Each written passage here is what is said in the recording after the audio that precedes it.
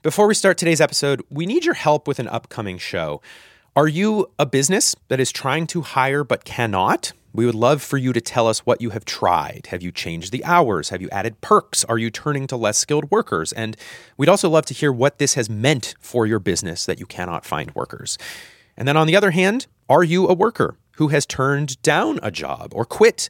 Tell us why. Was the pay too low? Is it safety, childcare? Is it something we haven't thought of yet?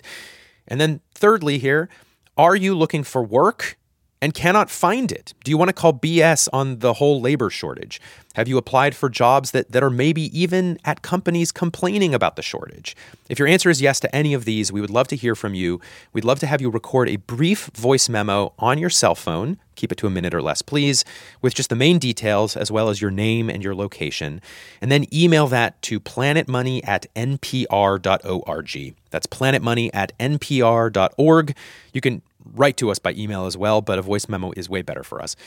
Thank you, and on to the show. This is Planet Money from NPR. It's March 2020. Dr. Robert Kadlec, known by his colleagues as Dr. Bob, finds himself in the middle of the COVID crisis. And that's because last year, Dr. Bob, former Air Force physician and bioweapons expert under George W. Bush, he is now the Assistant Secretary for Preparedness and Response at the Department of Health and Human Services, meaning that now that there is a pandemic, it's on Dr. Bob to deal with it. Remember what it was like a year and a half ago?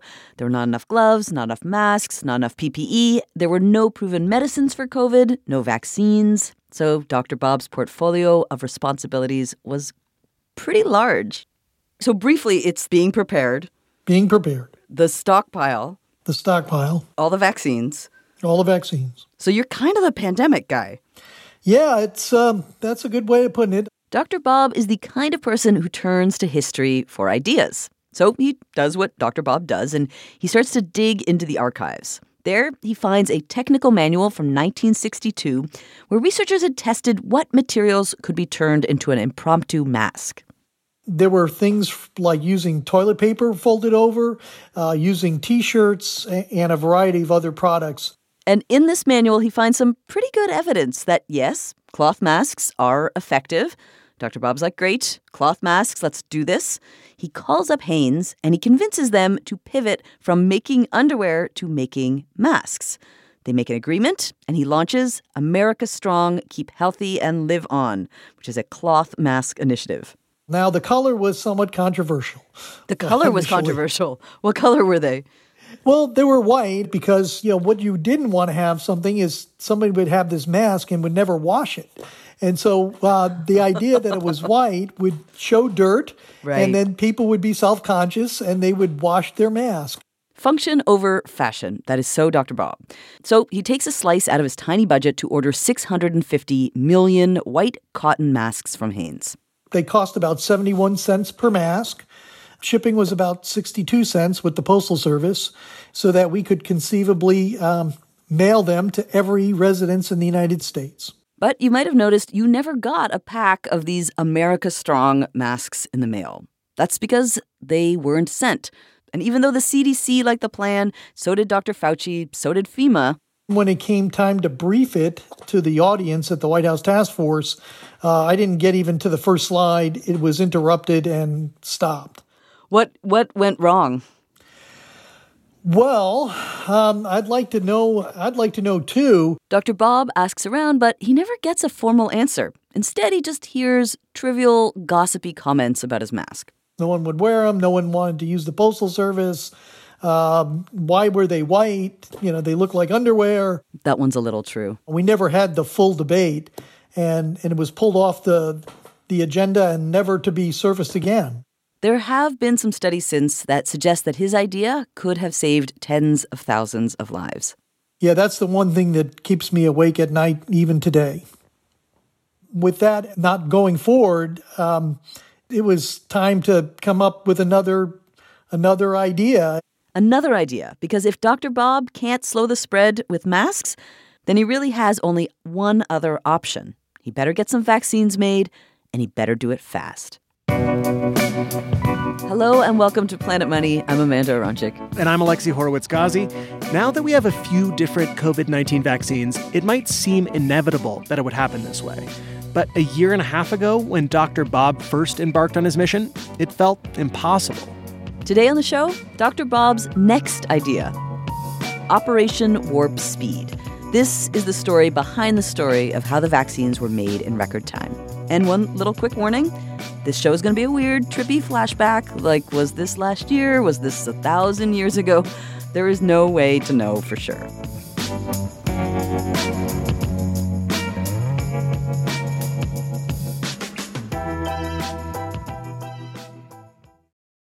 This message comes from NPR sponsor Odoo. Running a company is hard, but over 6 million people found a way to make it easier thanks to Odoo. Odoo is a suite of business applications designed to streamline, automate, and simplify any company. Odoo has apps for CRM, accounting, e-commerce, manufacturing, inventory management. You name it, Odoo's got it. Each app is user-friendly, intuitive, and fully integrated. For a free trial of Odoo, go to odoo.com/planet.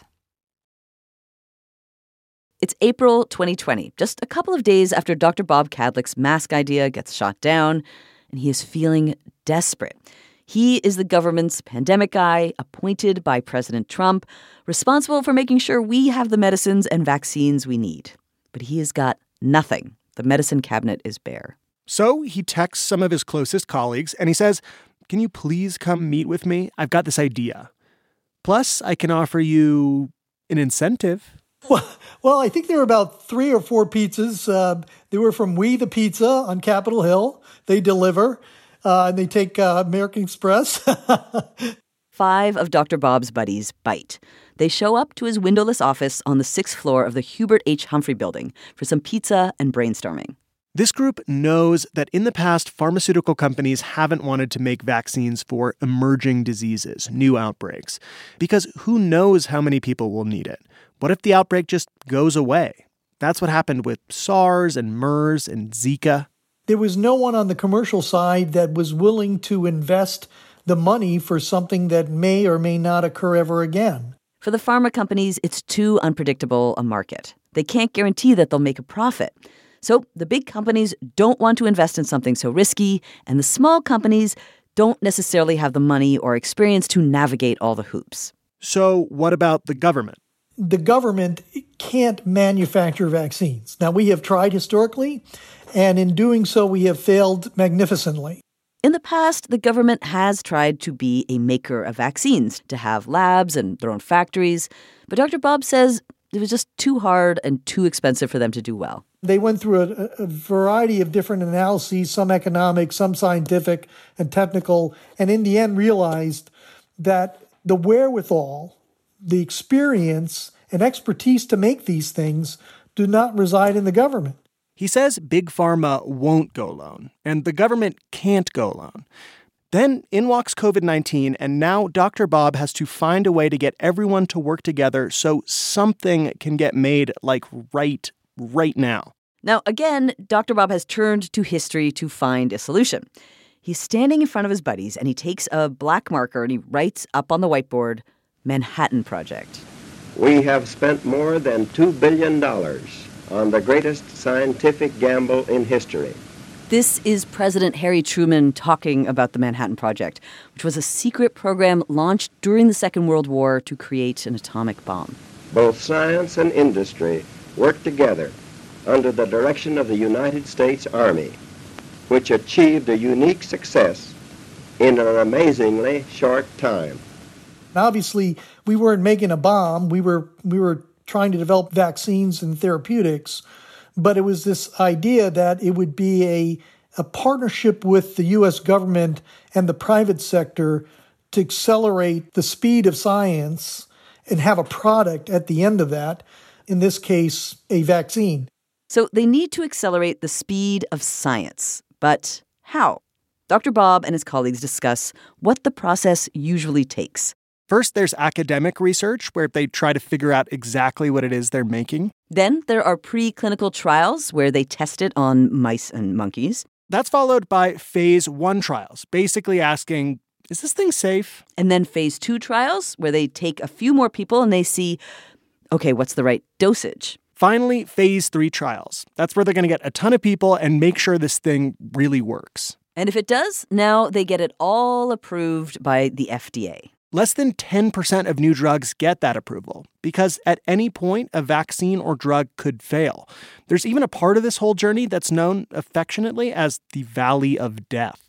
The way things have been done in the past will not work for a respiratory virus that is quickly spreading around the world. Up until now, the fastest timeline for a new vaccine was 4 years. Thankfully, Dr. Bob knows someone at the FDA, Dr. Peter Marks. They patch him into the pizza party.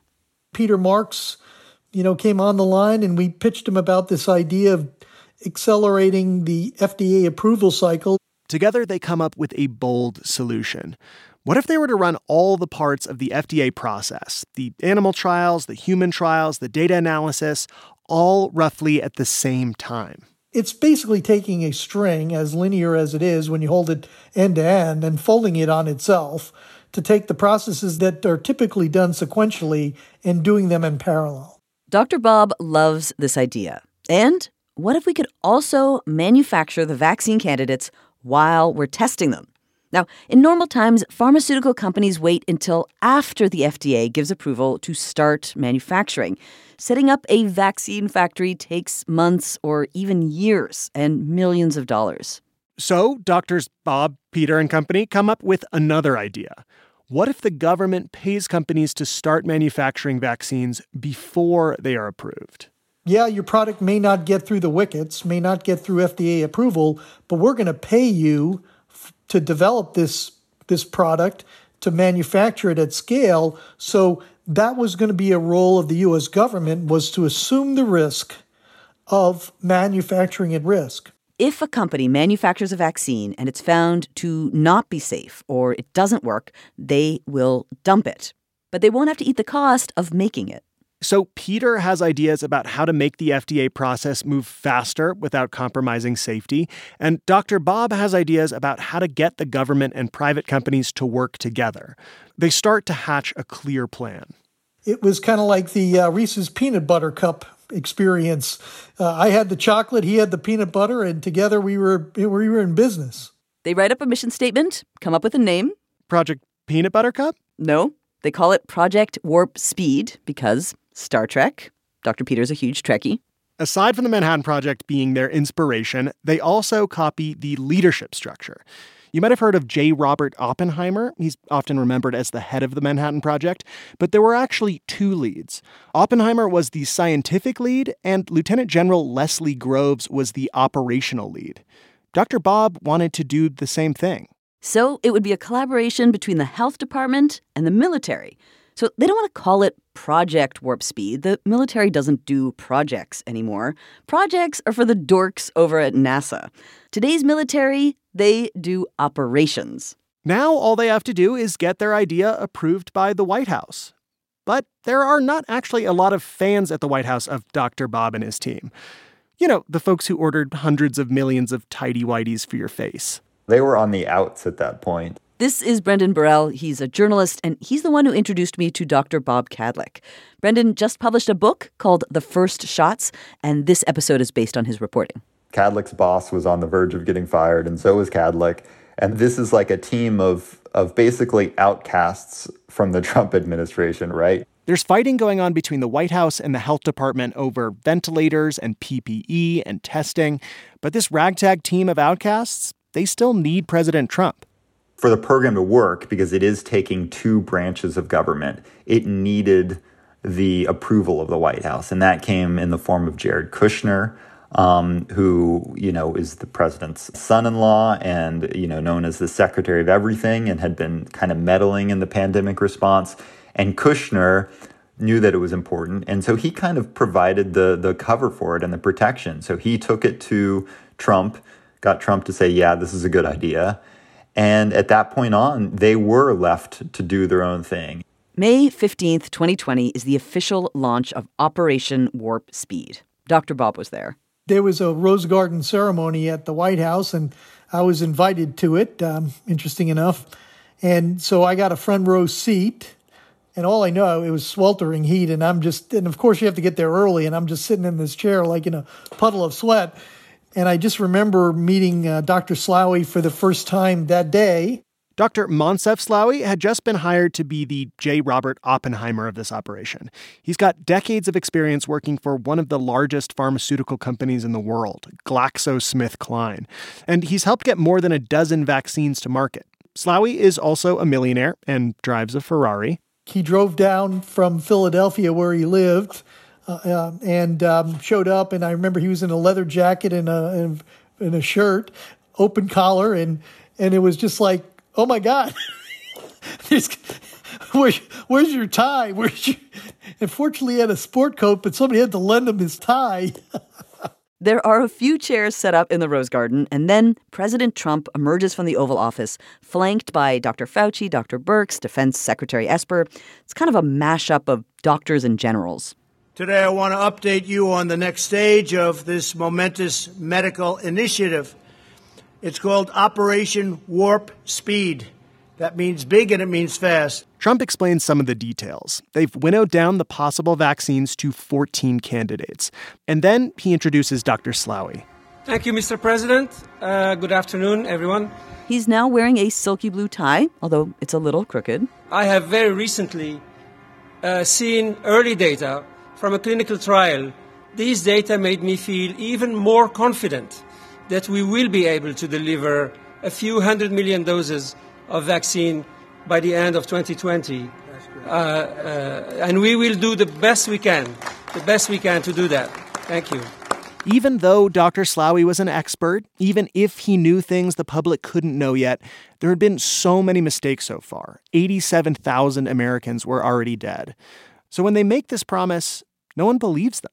The Trump administration's end-of-year goal outpaces what most experts believe is possible. The shortest time anybody's ever found a vaccine against any disease that I'm familiar with is about 7 years. This doesn't fit with any timeline that we've ever heard before with regard to vaccines. It is impossible to get that done by the end of the year. There was a lot of pushback. Journalist Brendan Burrell again. It was so dizzying at that time. I was just starting to report on COVID, and I had heard everything that Tony Fauci had said and what every expert said, which is, it's going to be another 18 months before we have the vaccine at a minimum. And then suddenly this thing called Operation Warp Speed gets announced, and they're saying they could have a vaccine by the end of the year. Nobody really knew what to believe. At this point, no one even knows for sure if any of the potential vaccines will work. But still, there's this intense race going on to find out. And then, talk about flashbacks. The vaccine race hits the summer of 2020. That's after the break.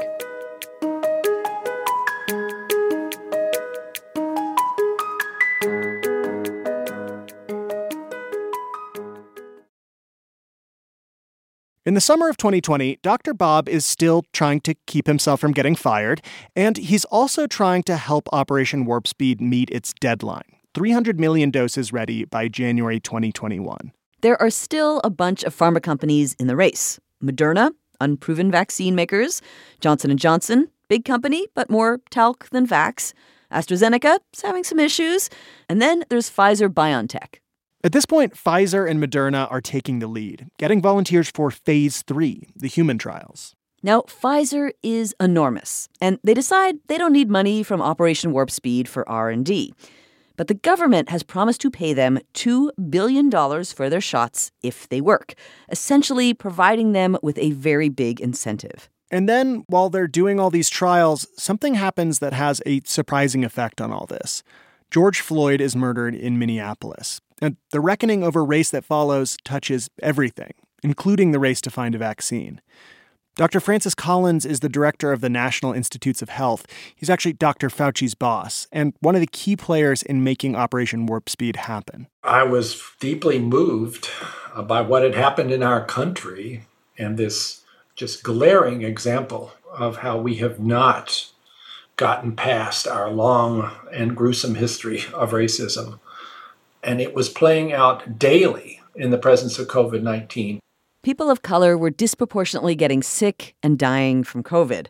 And at this point in time, Dr. Collins is overseeing the pharma companies that are in phase 3, that are recruiting tens of thousands of people to try out the shots. And he looks at who Moderna has been signing up. They felt this enormous pressure to recruit quickly because it's a public health crisis and people are dying. And if you're trying to recruit quickly, you recruit the people who are most likely to say yes. And that tends to be white people, especially young, healthy white people. Dr. Collins goes to Moderna's executive team and he's like, what are you going to do about this? And he says that their response was less than satisfying. I mean, it was hand-waving. Right. And this is where I got fairly directive. And I made a little speech about, okay, if that's the strategy you're going to pursue, you may have a vaccine that turns out to be safe and effective for white people, but you will have failed, and we will not defend you. So at this moment in the pandemic where it feels like every second matters, they pump the brakes. They don't want to go forward with the trials because, Dr. Collins says, if the people testing the vaccine don't represent the American public, the public won't trust the vaccine. Moderna then recruits more people of color. So at this moment, you make this request to diversify the trials. What happens? Does it slow things down a little? It, in fact, did have a modest effect of that sort. But Dr. Collins says just by a week or two. Really, though, Pfizer and Moderna were both doing everything possible to be first. They always denied that it was a race against each other. They kept saying, no, it's just a race against the virus. But really, being first would mean bragging rights forever, plus the first chance at those lucrative international deals. Then, on Sunday, November 8th, 2020, Pfizer gets its first peek at whether its vaccine really works. Their executives gather together at their offices in Greenwich, Connecticut. They're there because the data is about to be unblinded. This means that of those thousands of people participating in human trials, some have gotten COVID, but whether that COVID-positive person got the vaccine or the placebo is still a secret. Here's journalist Brendan Burrell again. So the company doesn't know what the results are as they're coming in. But the company doesn't know. Yeah, I mean, they say it's like going to the dark side of the moon. That's the expression that people use. You have no idea. You've just sunk, $500 million into this thing, and you're not going to find an answer out until it's ready. So there's this independent group known as the Data and Safety Monitoring Board. They work for the government, and they are the people who know. They have the special goggles that allow them to see the results, to see if there's safety problems, and they tell the company they have to halt the trial or tell the company this vaccine is so effective or this treatment is so effective, we're going to take the blind off and we're going to share the results with you. Now, the FDA had said, we'll be happy if you can make a vaccine that is 50% effective. The Pfizer execs are sitting, waiting patiently to find out how well their vaccine works. They've finished their boxed lunches. So they're waiting around and they start making bets. Maybe it's 60% effective. Maybe 70%. That'd be pretty good. But they really have no clue. Here we go. Yeah. Hello, everybody. Hi, Bill. Hi, Catherine. Pfizer made sure there was a video team there to capture the moment. Everyone is staring at a phone on the conference table. And then there is the world's longest pause. Good news. We made it. And then the question on everyone's mind? How effective is it? The efficacy was more than 90%. Oh, my God! They break out the champagne. I love you. Yeah, it was like stunning, right? Dr. Bob remembers when he heard the results. It was like unbelievable. It was like, wait, there's got to be a mistake here or something. And then knowing, within weeks later, Moderna's to match that. It was like, oh my God. It was like almost you couldn't even dream it possible. It had been just 7 months since he wrote the Manhattan Project on his office whiteboard. I got to tell you, though, it was like, yay. Now let's focus on moving, what's next? Technically, Operation Warp Speed did not meet its stated goal. The promise was 300 million doses by January 2021, and instead by that date, they had distributed 50 million. But in a lot of ways, Operation Warp Speed had been monumental. The program that began in Dr. Bob's office managed to solve a fundamental failure in the vaccine market. They'd collapsed the approval process, and they'd helped develop several shockingly effective vaccines. And they did it 3 years faster than ever before. The Biden administration didn't end up keeping Dr. Bob around, but they did keep Operation Warp Speed. They gave it a new name, one that only a Democrat could love, the Countermeasures Acceleration Group. And we should note Dr. Moncef Slaoui was also dismissed by the Biden administration, and he later faced a sexual harassment charge at his old job. He apologized and resigned. As for the rest of us, we did get to enjoy Dr. Bob's yay moment for a little bit. But now the what's next is kind of looming over everything. How many boosters will we need? Will we share the vaccines with the countries that need it most? Journalist Brendan Burrell says there are still lots of questions around profit and ownership and patents swirling around. Did we, with Operations Warp Speed, just rush a bunch of vaccines that would have otherwise been made by, like, say, Pfizer, doing it on taxpayer money, and then sending all of that taxpayer money to Big Pharma? I think Big Pharma certainly got a good deal out of all of this. The question of how these profits should be distributed and who owes who for what patent, certainly all of this was built on some very basic research, some of it coming out of the National Institutes of Health, some of it coming out of academic institutions. And I think some of that's going to get sorted out in the courts. I mean, hopefully some of this money will go back to basic research that will prepare us for the next pandemic. The next pandemic? Too soon, Brendan. Too soon.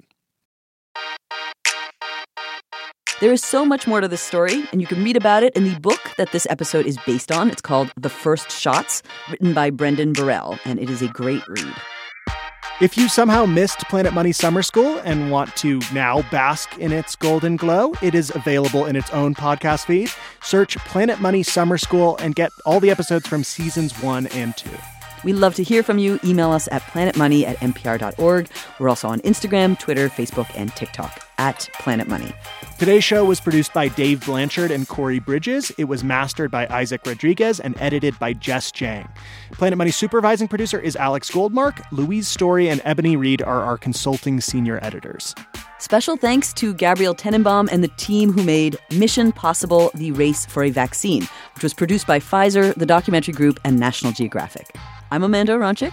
And I'm Alexi Horowitz-Ghazi. This is NPR. Thanks for listening.